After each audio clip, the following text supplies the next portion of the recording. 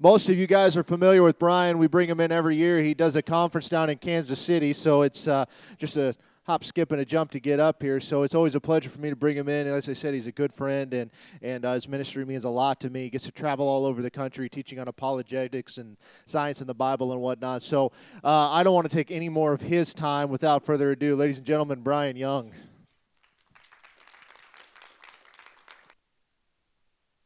Well, like I said, my pleasure to be here, so thank you for having me. I should be applauding you to put up with me is what I should be doing. But anyway, we are going to talk about which priest are you today. David Wilkerson years ago kind of talked about this type of thing, and it's been on my mind lately simply because of this. I'm getting frustrated. I'm getting frustrated with compromise in the church. And I know God is in control, but everywhere I go, everywhere I turn, I'm just constantly seeing we're being bombarded with deceptions, lies, and half-truths, which, by the way, are lies. And I just thought, we need to be challenged to not only commit our children to God, but to commit ourselves to God. And so we're going to just challenge you a little bit today to think about which priest are you? Who are you serving? What's your goal in life? And so let's pray and we'll get into it. Heavenly Father, I just ask that you would give me the words today that need to be said, that I would simply be a servant for you today, a mouthpiece for your word, and that you would challenge us, that these words wouldn't just go into our minds, but that they would set deep into our hearts, our spirits, that they would change us, that we would be renewed, that we would no longer live in the flesh to seek earthly pleasures, but that we would seek to serve you and be willing to surrender all, to serve, to love, and to obey you. In Jesus' name, amen.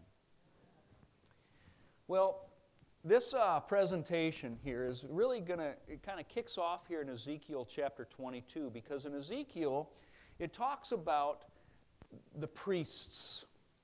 And I want you to know that just because somebody's a pastor, that somebody's a priest, it doesn't mean that they're holy. It doesn't mean that what they say is truth.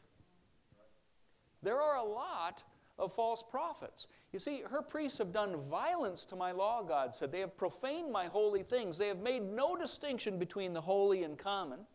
Neither have they taught the difference between the unclean and the clean. They have disregarded my Sabbath so that I am profaned among them. Just because you are a priest doesn't mean you're obeying God, doesn't mean that you are bringing glory to God. Because here we see that there were a number of priests that were serving God. They were on the outside doing what they were supposed to be doing, but on the inside they weren't making any difference between the clean and the unclean, the common and the holy. They weren't taking a day to give to God. They were profaning Him because, well, too busy to take a Sabbath, I guess. Whatever the case might have been. Even in the New Testament we see a warning about these false prophets, false priests, you might say. There were also false prophets among the people, just as there were false teachers among you. They will secretly introduce destructive heresies, even denying the sovereign Lord who bought them, bringing swift destruction on themselves. Many will follow their shameful ways. Boy, we see that happening. You see just one false leader, and all of a sudden you got a whole swarm of people following after him, right?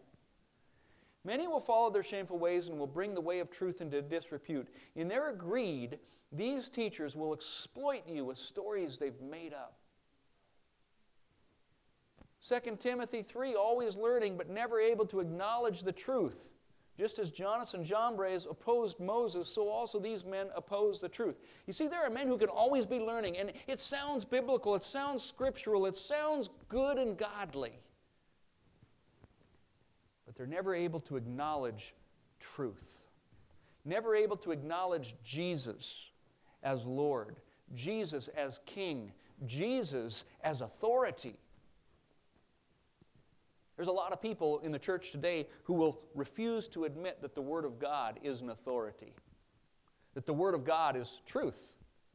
They have to add into the Word of God. They do all of those things. Today, I want you to understand that when I'm talking about this, I'm talking about you because you are a priest. If you're a Christian, you're a priest. That's what the Bible says.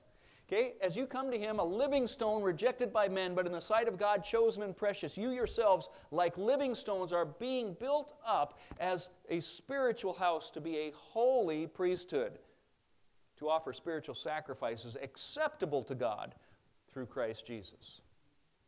You see, because of Christ Jesus, He has made you a priest.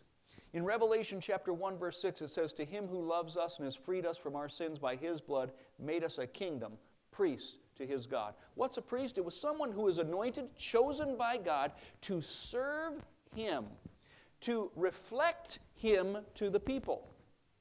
That's who you are. You are chosen by God. You are to serve God. You are to reflect God to the world. You are a priest.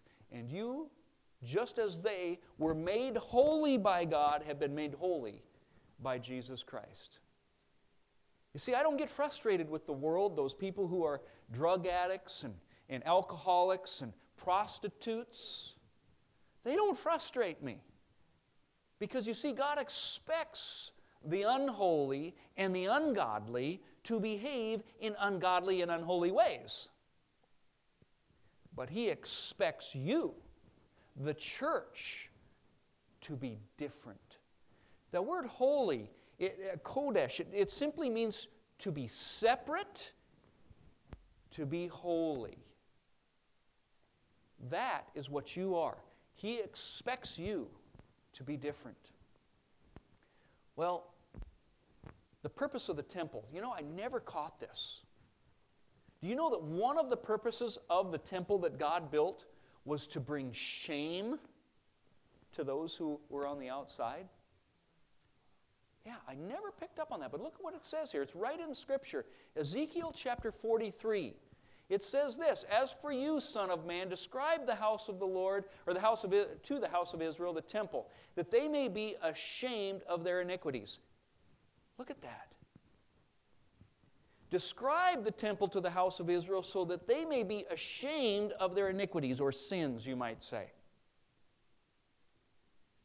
Now keep in mind, what did I just say you were? You were priests, but you know what else it said here?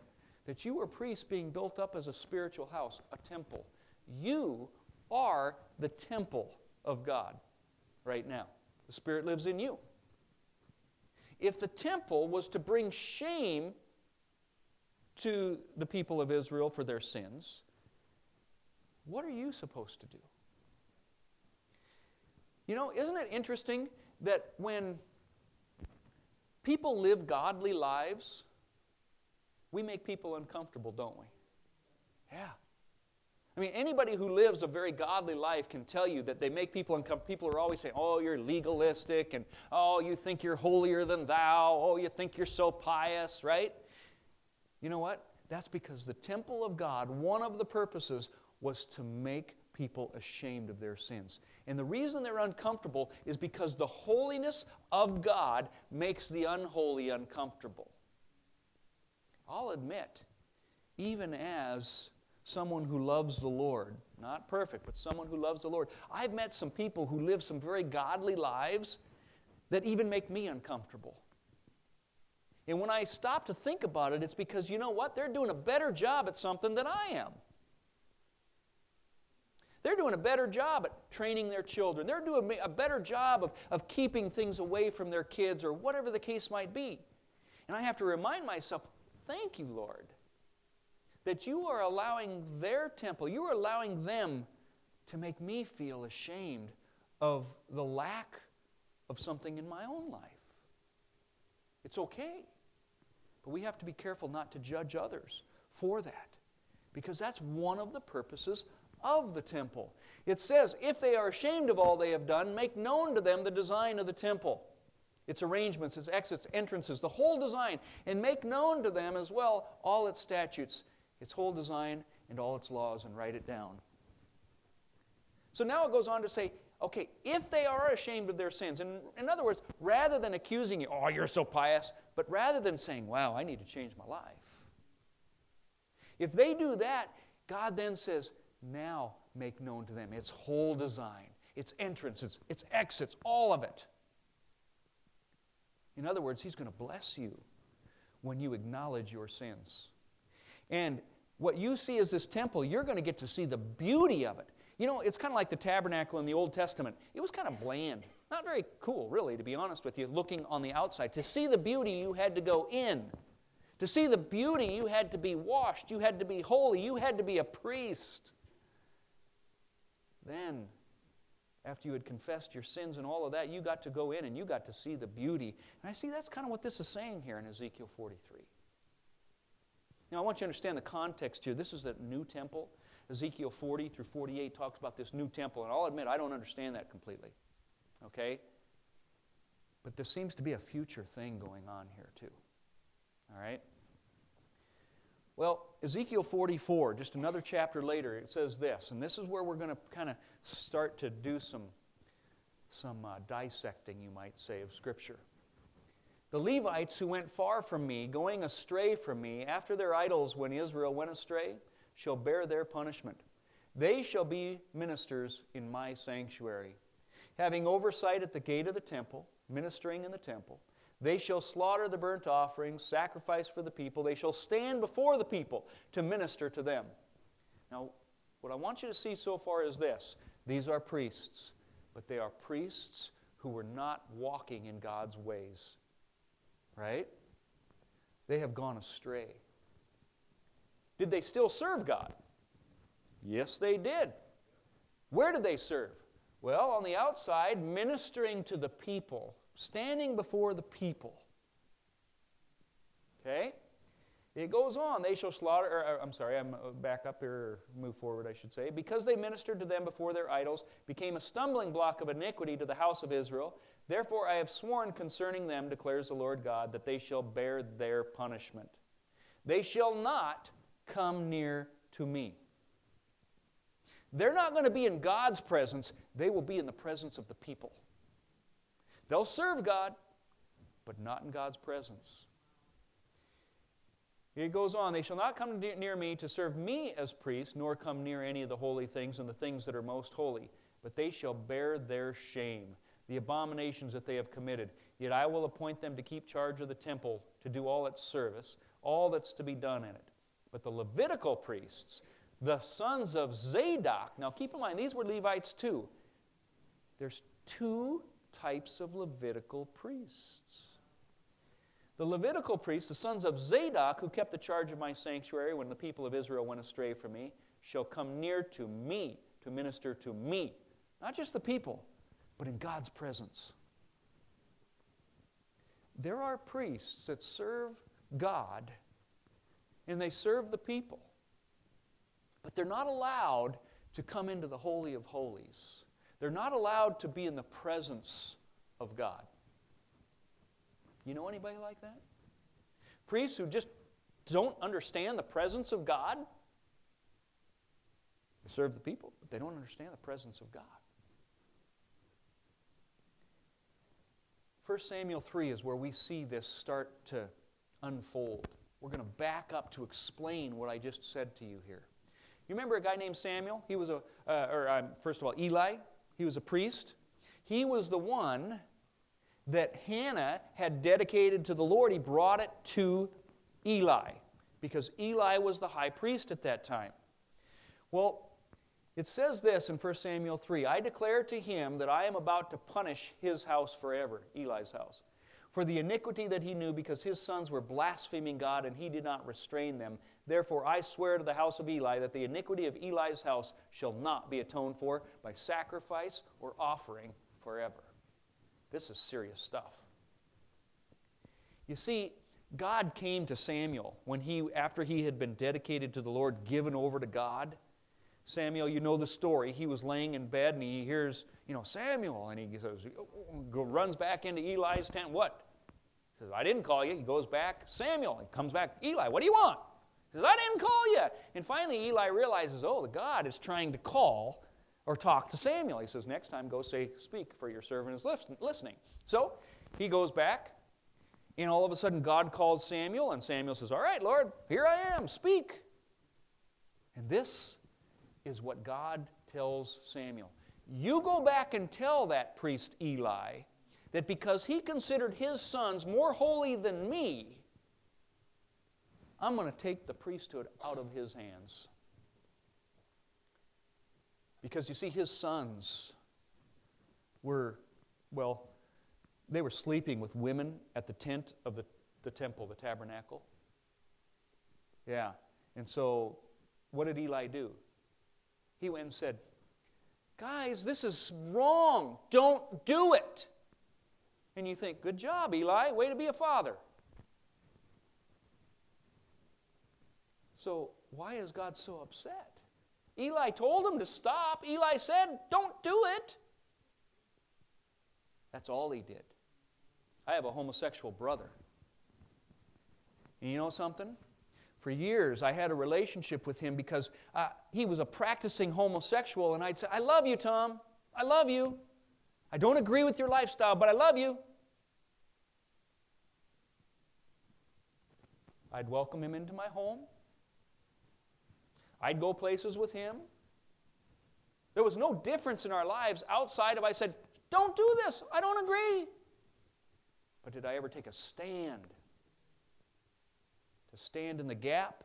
Mm-mm. I just loved him, kept the communication lines open. It was this verse that convicted me because, all the pastors, they would tell me that, well, you got to keep the communication lines open. You couldn't show me any scripture that said that. But what I see is this. I was being just like Eli. Because even though I disagreed with my brother's lifestyle, I tolerated it. Now, don't get me wrong. I love my brother. But I had to, long story short, excommunicate my brother. Now, I tell him I love him all the time. But I said, we're not going to chum around. I'm not going to pretend like everything's okay and I just disagree. Okay? You're not welcome in my home, but I love you. Now, there's some steps here. This is a different presentation. I want you to understand that there comes a point. You don't do this right away. All right? He had refused to listen. We had talked. This was a whole process that went along.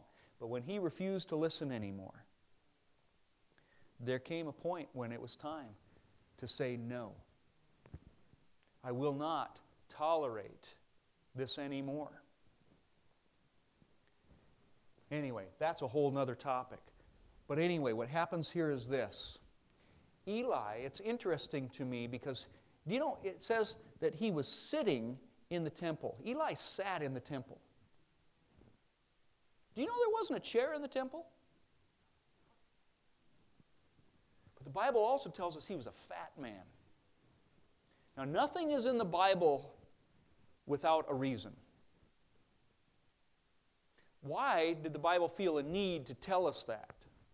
Because that is reflecting upon the character of Eli. Okay? Eli lacked self-control. Eli liked earthly pleasures. Eli, sitting, liked his comfort. But it was in his place of comfort as he sat that became his place of death, as you will see. His place of comfort became his place of death. The Bible tells us and warns us really in Proverbs chapter 21, he who loves pleasure will become poor. Whoever loves wine and oil will never be rich. I'll tell you what, this should be the motto of America. And I am just as guilty as any of you here. Because I like pleasure. But I have to remind myself all the time, I'm not here on earth for pleasure. I'm here for a purpose. And that purpose is to give the Word of God. to be a light and to share the gospel with others. That's why God put me here. Well, Eli was not a father. And just as we talked about in this dedication here this morning, I want you to understand that being a father isn't just because you have kids. Just about anybody can have kids. Being a father is hard. Look what Paul says in 1 Corinthians chapter 4. He says, though you have countless guides in Christ, you do not have many fathers. I became your father in Christ Jesus through the gospel. I urge you then to be imitators of me. You think, what is he saying here? Though you have countless guides, you don't have many fathers. What's the difference? I'll tell you the difference. A father is willing to say no and to put his foot down, to do what's hard to do, to give tough love. A father is willing to deal with the hot topics, the tough topics in life. A guide, they're just encouraging. They'll encourage, they're your best friend.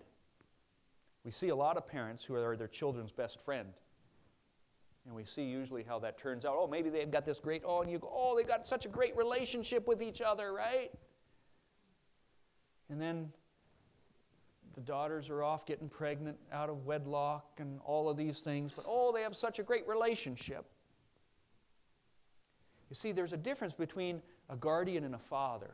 A father will discipline his children, just as God loves us and disciplines us. 1 Samuel chapter 2, verses 35 and 36. God is telling Samuel this about Eli again. I will raise up for myself a faithful priest, unlike Eli, who shall do according to what is in my heart and in my mind, and I will build him a sure house, and he shall go in and out before my anointed forever. In other words, they're going to be in my presence. Not just the presence of the people like Eli was, but in my presence. Just like Ezekiel 43 told us. So, he's saying the priesthood of Eli is going to end, but I am going to raise up another priesthood. Do you know that in the time of David, at this time, there was only one high priest, Eli. But somehow along the line, and we don't get all the details in Scripture, but when you go to the time of David, we see there are two high priests. Okay? Do you remember when David was fleeing from Absalom? Absalom was David's son. Now, David wasn't always the best father either, by the way. Okay? He was a man. He typifies Christ, but he wasn't Christ. Well, anyway, Absalom was his son, and Absalom became evil and tried to take the kingdom away from his father. So much so, he was almost successful at it, so that David had to flee from Jerusalem, and he did. When he did, though, two priests went with David. Look what it says here. All the land wept aloud as the people passed by, and the king crossed the brook Kidron, and all the people passed on toward the wilderness. This is when David's running away. And Abiathar came up, and behold, Zadok came also, with all the Levites bearing the ark of the covenant of God. They set down the ark of God until the people had all passed out of the city, and it goes on. Now it says, see, I will wait at the fords of the wilderness until word comes from you to inform me. So Zadok and Abiathar carried the ark of God back to Jerusalem, and they remained there. What I want you to see is you've got two priests working side by side. Both Levitical priests, just like Ezekiel 43 said there would be Levitical priests that serve before the people and those that serve before me. Okay? Here we have those two. Zadok is a valiant warrior. He was high priest, and the Bible tells us he's in the line of Samuel. Abiathar was in the line of Eli. So, going all the way back to that same story, we're seeing the same lines. One comes from Samuel, one comes from Eli. So God's taking one of these lines out, lifting up another, as you're going to see here, just as that prophecy he gave to Samuel is going to be fulfilled here in the time of David. In 1 Kings 1, we see that a second time happens. First of all, with Absalom. I didn't give you the whole story. I'm kind of assuming you understand this story because you read your Bible because you are priests. That Absalom was put down and killed, and David comes back with both those priests. It isn't long later, and David has another son named Adonijah. And Adonijah, David never really told him not to do this or that. He wasn't a father. So Adonijah tries to take over the kingdom because you see Solomon is supposed to be king and David is getting really old. And so Adonijah says, well, I'm just going to kind of steal it away from Solomon. Well, here's what happens. Adonijah, the son of Haggith, exalted himself, saying, I will be king. And he prepared for himself chariots and horsemen, 50 men to run before him. His father had never at any time displeased him by asking, why have you done this and that? So he was a very handsome man, and he was born next after Absalom. Handsome, worldly, in some sense. It's not his fault that he's handsome, but it seemed like he exploited this. He conferred with Joab, the son of Zeruiah, and with Abiathar, the priest, and they followed Adonijah and helped him. But Zadok, the priest, and Benaiah, the son of Jehoiada, and Nathan, the prophet, and Shimei, and Ray, and David's mighty men were not with Adonijah. So now we see these two priests, but one decides to continue to follow the Lord's anointed. The other, the up-and-coming rock star. You see, Adonijah, he was culturally relevant. He was handsome. He was dynamic. He would take his chariots and he would meet people at the gates and say, oh, if only I was king. And he'd do all these kinds of things. He was the rock star to the people. He had the popularity contest won over Solomon.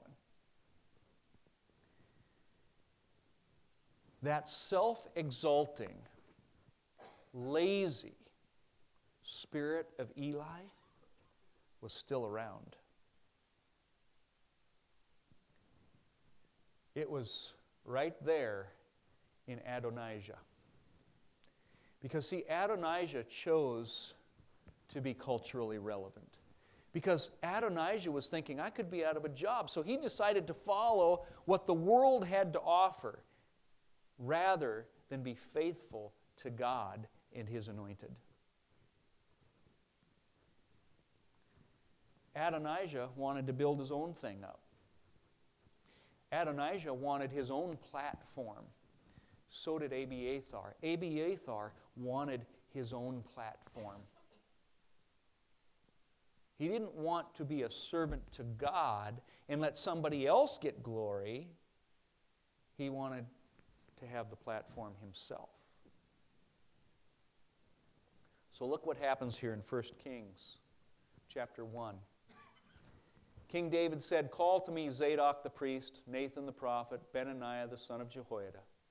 So they came before the king, and the king said, take with you the servants of your Lord, and have Solomon my son ride on my own mule, and bring him down to Gihon.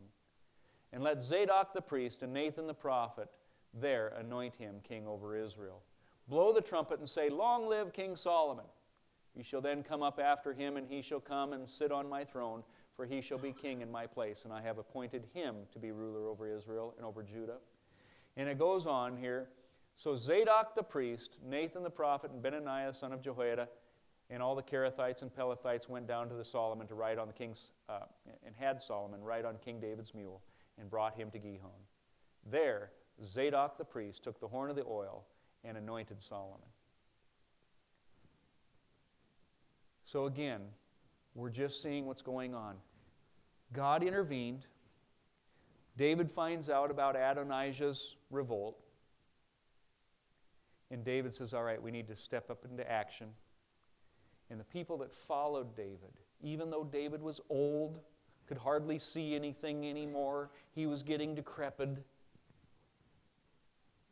We see Zadok said, it doesn't matter what the culture thinks of you. It doesn't matter that you're no longer culturally relevant. I stand with you. I was talking with Chris here this weekend. I'm sad to say, as a creationist, that's what I do most of the time is speak on creation. You know what I've seen the last 5 years? We're losing. It's not just slight. We're losing. Now, I don't want to say we're losing the war. I know who wins. But I'm telling you this. The whole idea, you see, creation is no longer culturally relevant. The world is out there filled with Adonijah saying, oh, you can't believe that. Science is saying this. I think last time I was here, I talked about that. It's amazing to me how many Christians are out there saying, you can't believe the earth is young. Science has proven that wrong. But nobody's out there saying, you can't believe Jesus was born of a Virgin Mary. That's scientifically impossible. You can't tell me Jesus walked on water. You can't do that. It's scientifically impossible. You can't tell me Jesus took a man's ear, took it off of the ground, stuck it back on his head without surgery. Science proves that wrong. Nobody's saying that. The church is all, oh yes, Jesus can do miracles, but He can't create. Why is it? Because you see, our culture has allowed interpretations of science, not science, interpretations of science, we'll call it evolution, to interpret the Old Testament. But they won't allow that to interpret the New Testament yet. I got news for you guys. First of all, science doesn't go against a young earth. Okay? Every field of science can support that. Second of all, my God can do things that science cannot explain.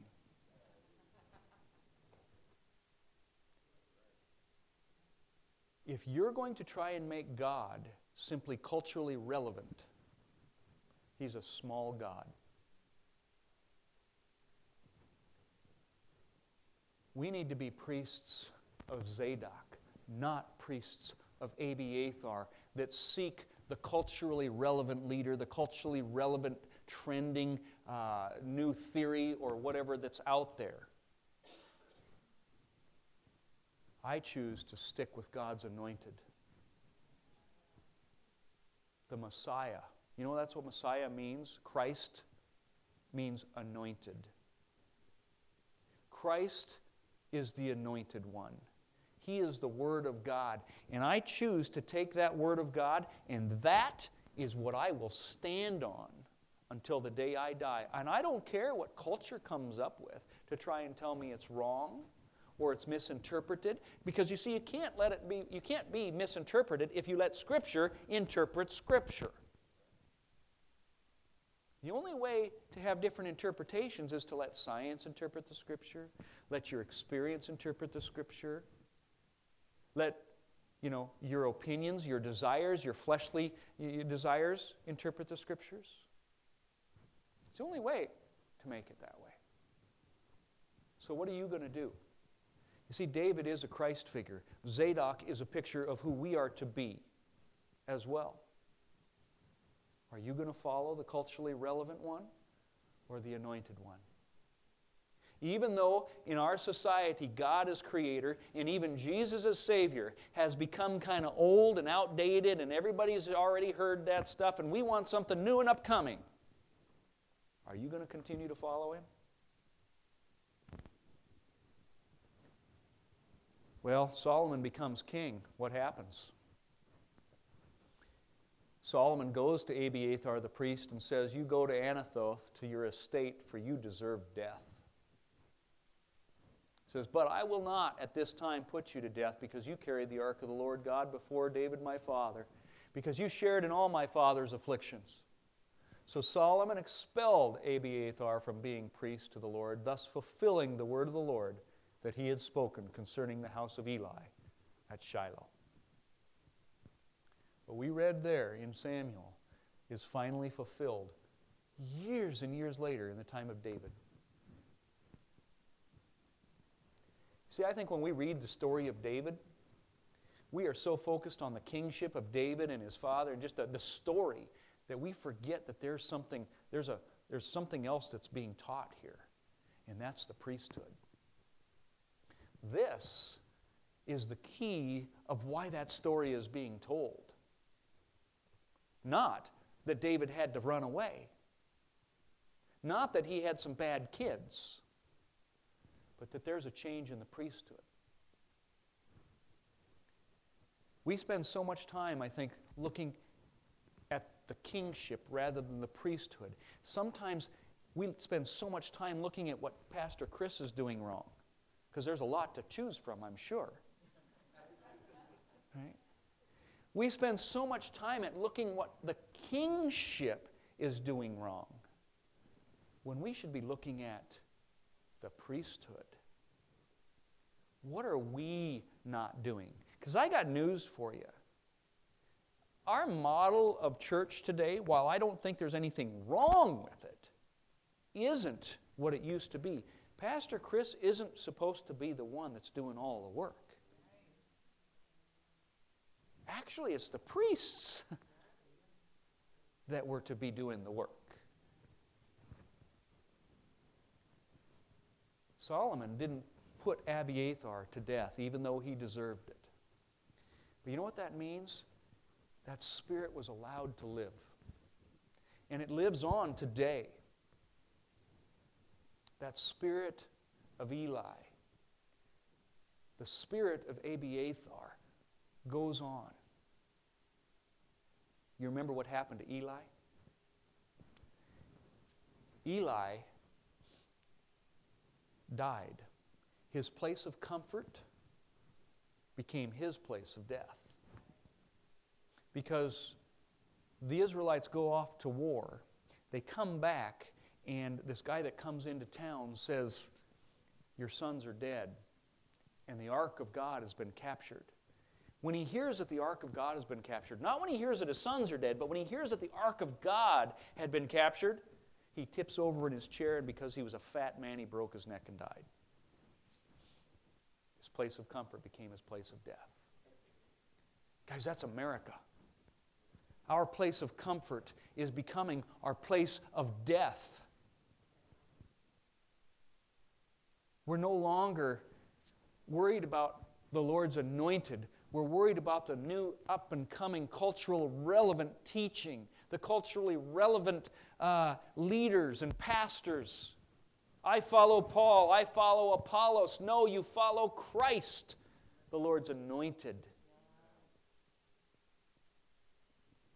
That's what we are to do. Ezekiel 44 says the Levitical priests, the sons of Zadok, just reminding you here, who kept the charge of my sanctuary when the people of Israel went astray from me.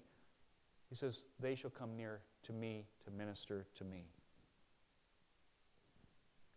They shall teach my people the difference between the holy and the common, and show them how to distinguish between the unclean and the clean. It's not culturally relevant to talk about what's right and wrong today, because there's moral relativism today. Everybody's truth matters. No, I'm sorry. The very fact that there's a truth means there is a lie. The very fact that you have an X and a Y chromosome tells you you cannot be who you want to be or think you are. You are a man, you are a woman, period. You can't be a science denier, I thought. I'm sorry, if you're a man, you're a man.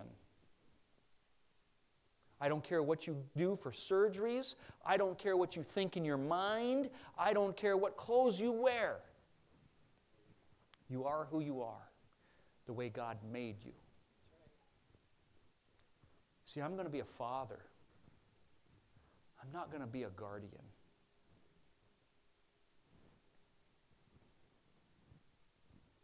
I'm going to make a clear distinction between right and wrong. Ezekiel 40, he said to me, this chamber that faces south is for the priests who have charge of the temple. The chamber that faces north is for the priests who have charge of the altar. These are the sons of Zadok, who alone among the sons of Levi may come near to the Lord to minister to Him. You see, these are the priests that have a platform for God, not a platform to become popular. You know, I've heard Chris say many times, if he wanted to build a church, he could build a mega church. I believe he could. All you got to do is be culturally relevant. Don't be a father for sure. Just be a guardian. We just got to, hold hands and sing Kumbaya. Build a platform for yourself. Give the people what they want, not what they need.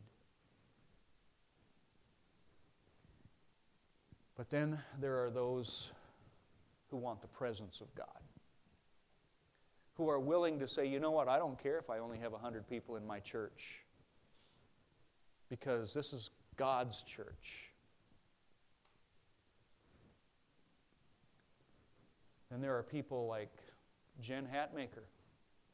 Has some good books, serving the people, a priest before the Lord. Comes out, homosexuality, it's okay. Nicole Nordman, same kind of thing. Andy Stanley, more of the middle of the road kind of guy. Okay, son of Charles Stanley. Pat Robertson. Okay, not a father. You see, he's not culturally relevant. Now, don't get me wrong, I'm not saying this man isn't a believer. I believe he's a priest, a Levitical priest. But I don't believe that he's a priest of Zadok. Look what he says. Old yours. The truth is, you have to be deaf, dumb, and blind to think that this earth that we live in only has 6,000 years of existence. It just doesn't. I'm sorry. I've got some interest in oil, and you're now drilling in the Jurassic zone 65 million years ago. When those dinosaurs were here, they were rotting in the earth and making oil. And there's no question about it. There's no question that there were dinosaurs, and no question that radiocarbon dating was 65 million. There's no question that some of the other things were much older than that, and we have so many geological records. Now, the question is, if you look at a day 1, day 2, day 3, what is a day? Well, a day is how long it takes the Earth to revolve on its axis. But what about a solar day? Well, that would be how long it would take the sun to travel around the galaxy we're in. Well, what about a galactic day? That could be how long it takes a galaxy to traverse the universe. And so now you're talking about billions of years. You don't need to hear any more nonsense.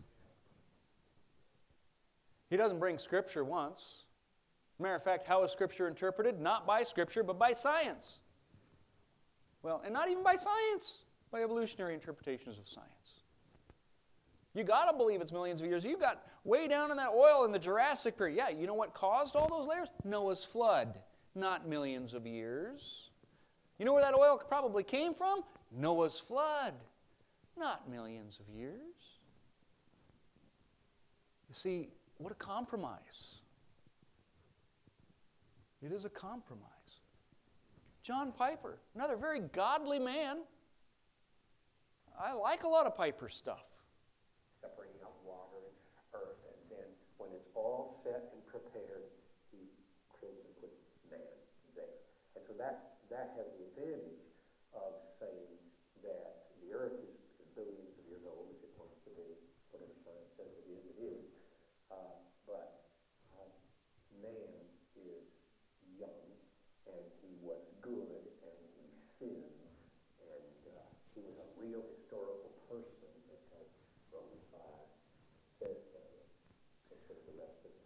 Bible. So you have an advantage here.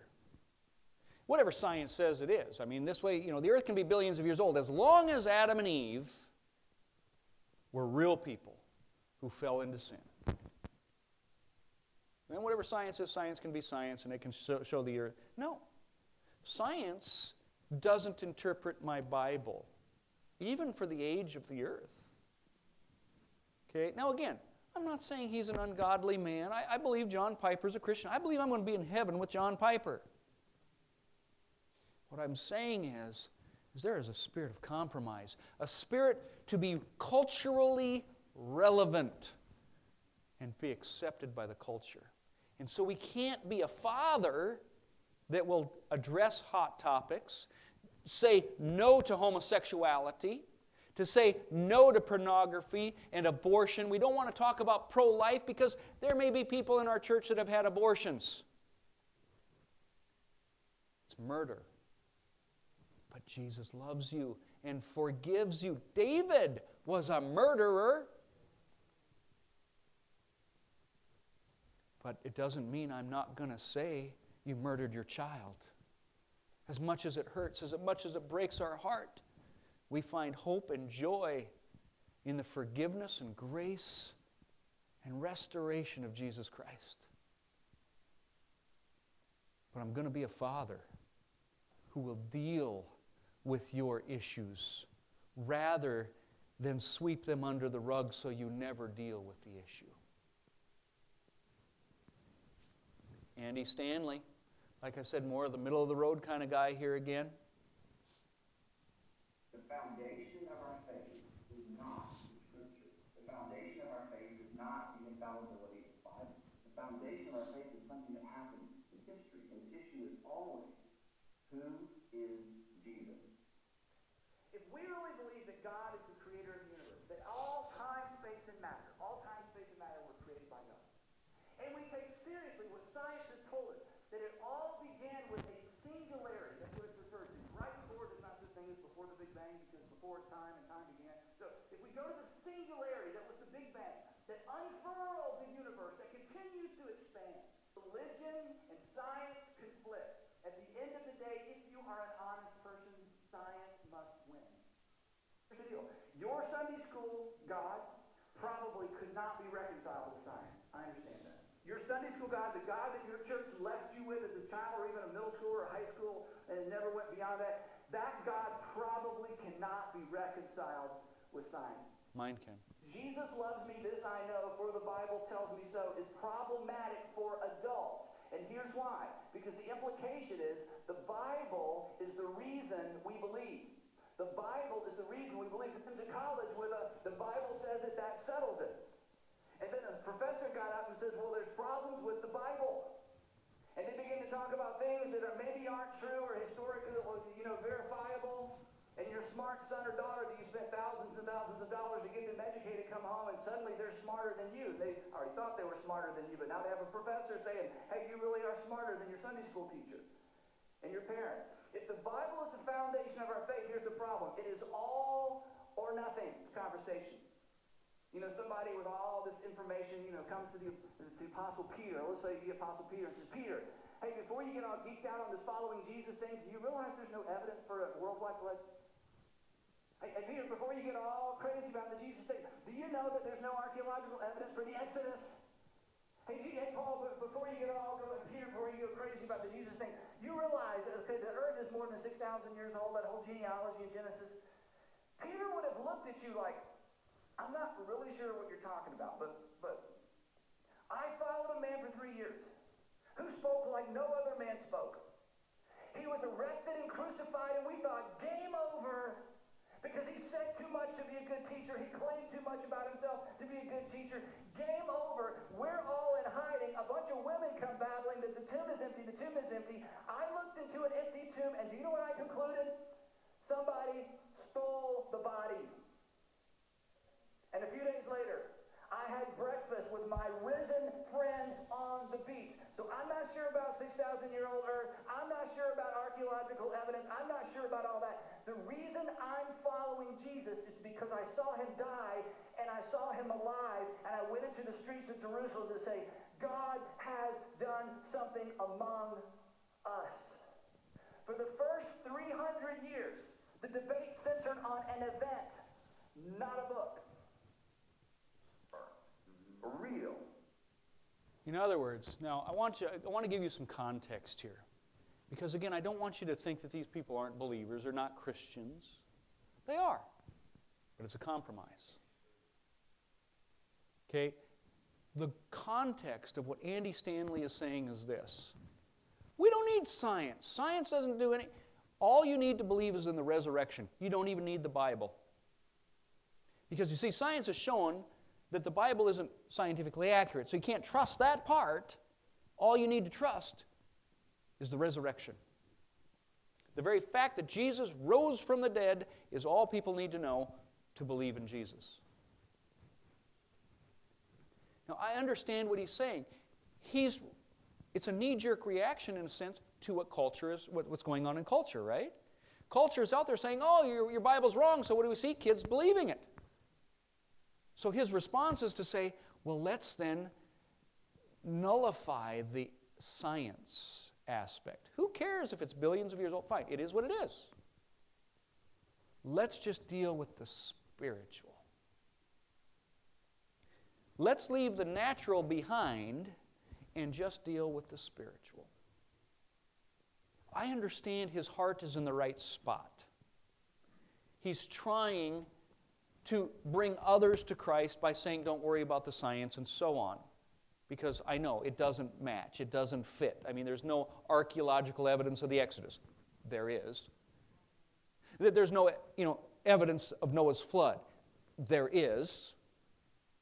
So he's wrong in that, but what I'm saying is his goal, his heart is in the right spot, but his theology stinks.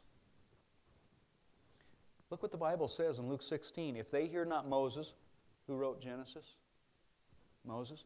If you hear not Genesis and the prophets, neither will you be persuaded, though one rose from the dead. If you can't believe Genesis, you won't believe the resurrection. But what he's saying is, all we need is to believe in the resurrection, and then you don't need to believe in Moses and the prophets. The whole full counsel of God, you're right. So we have this prophetic word confirmed, which you do well to heed as a light that shines in the dark place until the day dawns and the morning star rises in your hearts. You see, we have Moses and the prophets. And that prophetic word is confirmed. How? In Christ Jesus. Moses and the prophets, you know what they spoke of? Jesus. You know who created everything? Jesus. It wasn't some unnatural, or I should say natural process of some singularity blowing up in a big bang and atoms doing... No, you know what it was? God speaking things into existence. That's what it was. But again, we're seeking a platform. We're seeking the pleasures of life. We're seeking our own way, our desires, our methods, not God's. That's what I did with my brother for far too long. I went after the world's methods and what the world said I should be doing to tolerate his homosexuality. No, I should have gone with God's way right away. So which priest are you? Do you seek to please man more than God? Galatians 1:10 says, if I should seek to yet please men, I should not be a servant of Christ Jesus. Are you swayed by the culture? Do you believe things that are unbiblical because it's what everybody else believes? Boy, I'm glad Noah didn't do that. Are you following the attractive, cultural, relevant Adonijah? These pastors who have no foundation, who have strayed from the foundation just to be relevant? You know, I always thought kids talking back to their parents was wrong until I had teenagers, I've heard parents say, pastors even, right? Oh, I always thought, you know, homosexuality was wrong, but now I have a son or a brother who's a practicing homosexual, so, you know, now I think differently. Do you allow the times and the culture to determine what you believe, or do you allow Scripture to determine it? Do you know that homosexuality, I would have never dreamt that we would have seen so many people accept homosexuality in the church. Just in the last, 2 years. It is incredible. There's a poll, and I don't have all the statistics in my brain here, but it's on my computer somewhere. Do you know that, as of 5 years ago, the amount of teens at this National Youth Conference that believed that homosexuality was okay, it was like 27, 30% or something, and now it's like 50% or 53%, somewhere in there. It has changed drastically. Why? Has the Bible changed? Has His Word changed? No. Are you willing to stand for truth and make a distinction between the clean and the unclean, the holy and the common? If you have a platform, are you going to use it to speak for yourself or to speak for God? To lift up yourself or to lift up God and His Word? For you to become popular, for you to make money, or to speak for God and to build the kingdom of God up? You see, it's God's brand over your brand. One of Satan's greatest and oldest tricks is to always have you pointing at others that are, sinning and doing other things wrong and whatnot, rather than looking inward. The Bible talks about it, and it's misused, the whole idea, how dare you judge me? The Bible says, thou shalt not judge. Right? How many times have we heard that? You know what? It doesn't say that. Put the context in there and look at what John says. Judge righteously. You are to judge. God commands you to judge. But we have allowed the culture to make us say, oh yeah, we're not supposed to judge. The Bible says you are. There's so many things that we have allowed the culture to allow us to believe. I've used this example all the time. I know I've done it here before, but if you haven't heard me speak before, I use the example of sports building character. Does sports build character? Not at all. If it did, the NFL and the NBA would be the most character-filled people in our country. The Word of God builds character. But you see, you've allowed culture to make you believe something rather than letting God's Word. That's why, since God's Word builds character, it's usually Christians, the Christian athletes that have character. Last thing, boldness without brokenness makes a bully. That's huge, guys, and I'll tell you something, that's something I have to pray about a lot. I can stand up here and be bold and say, this is what the Word of God says. But if I haven't been first broken and have compassion and love, I am nothing but a sounding gong.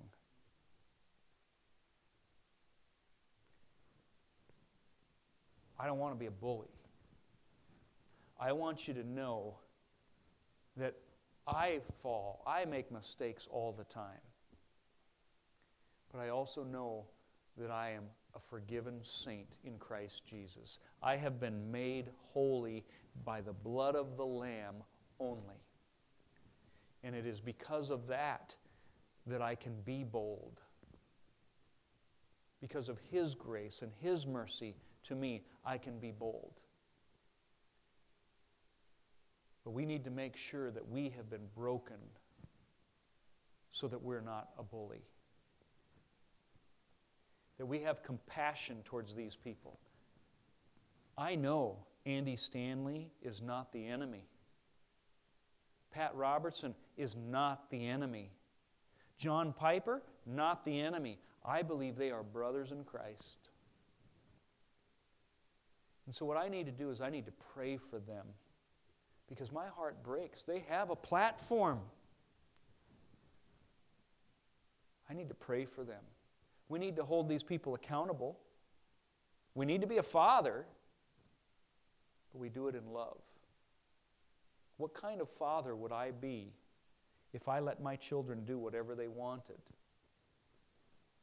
I wouldn't be a good father, would I? And so I'm not going to sit back and quietly, because maybe some of you were offended by me saying, well, I like him.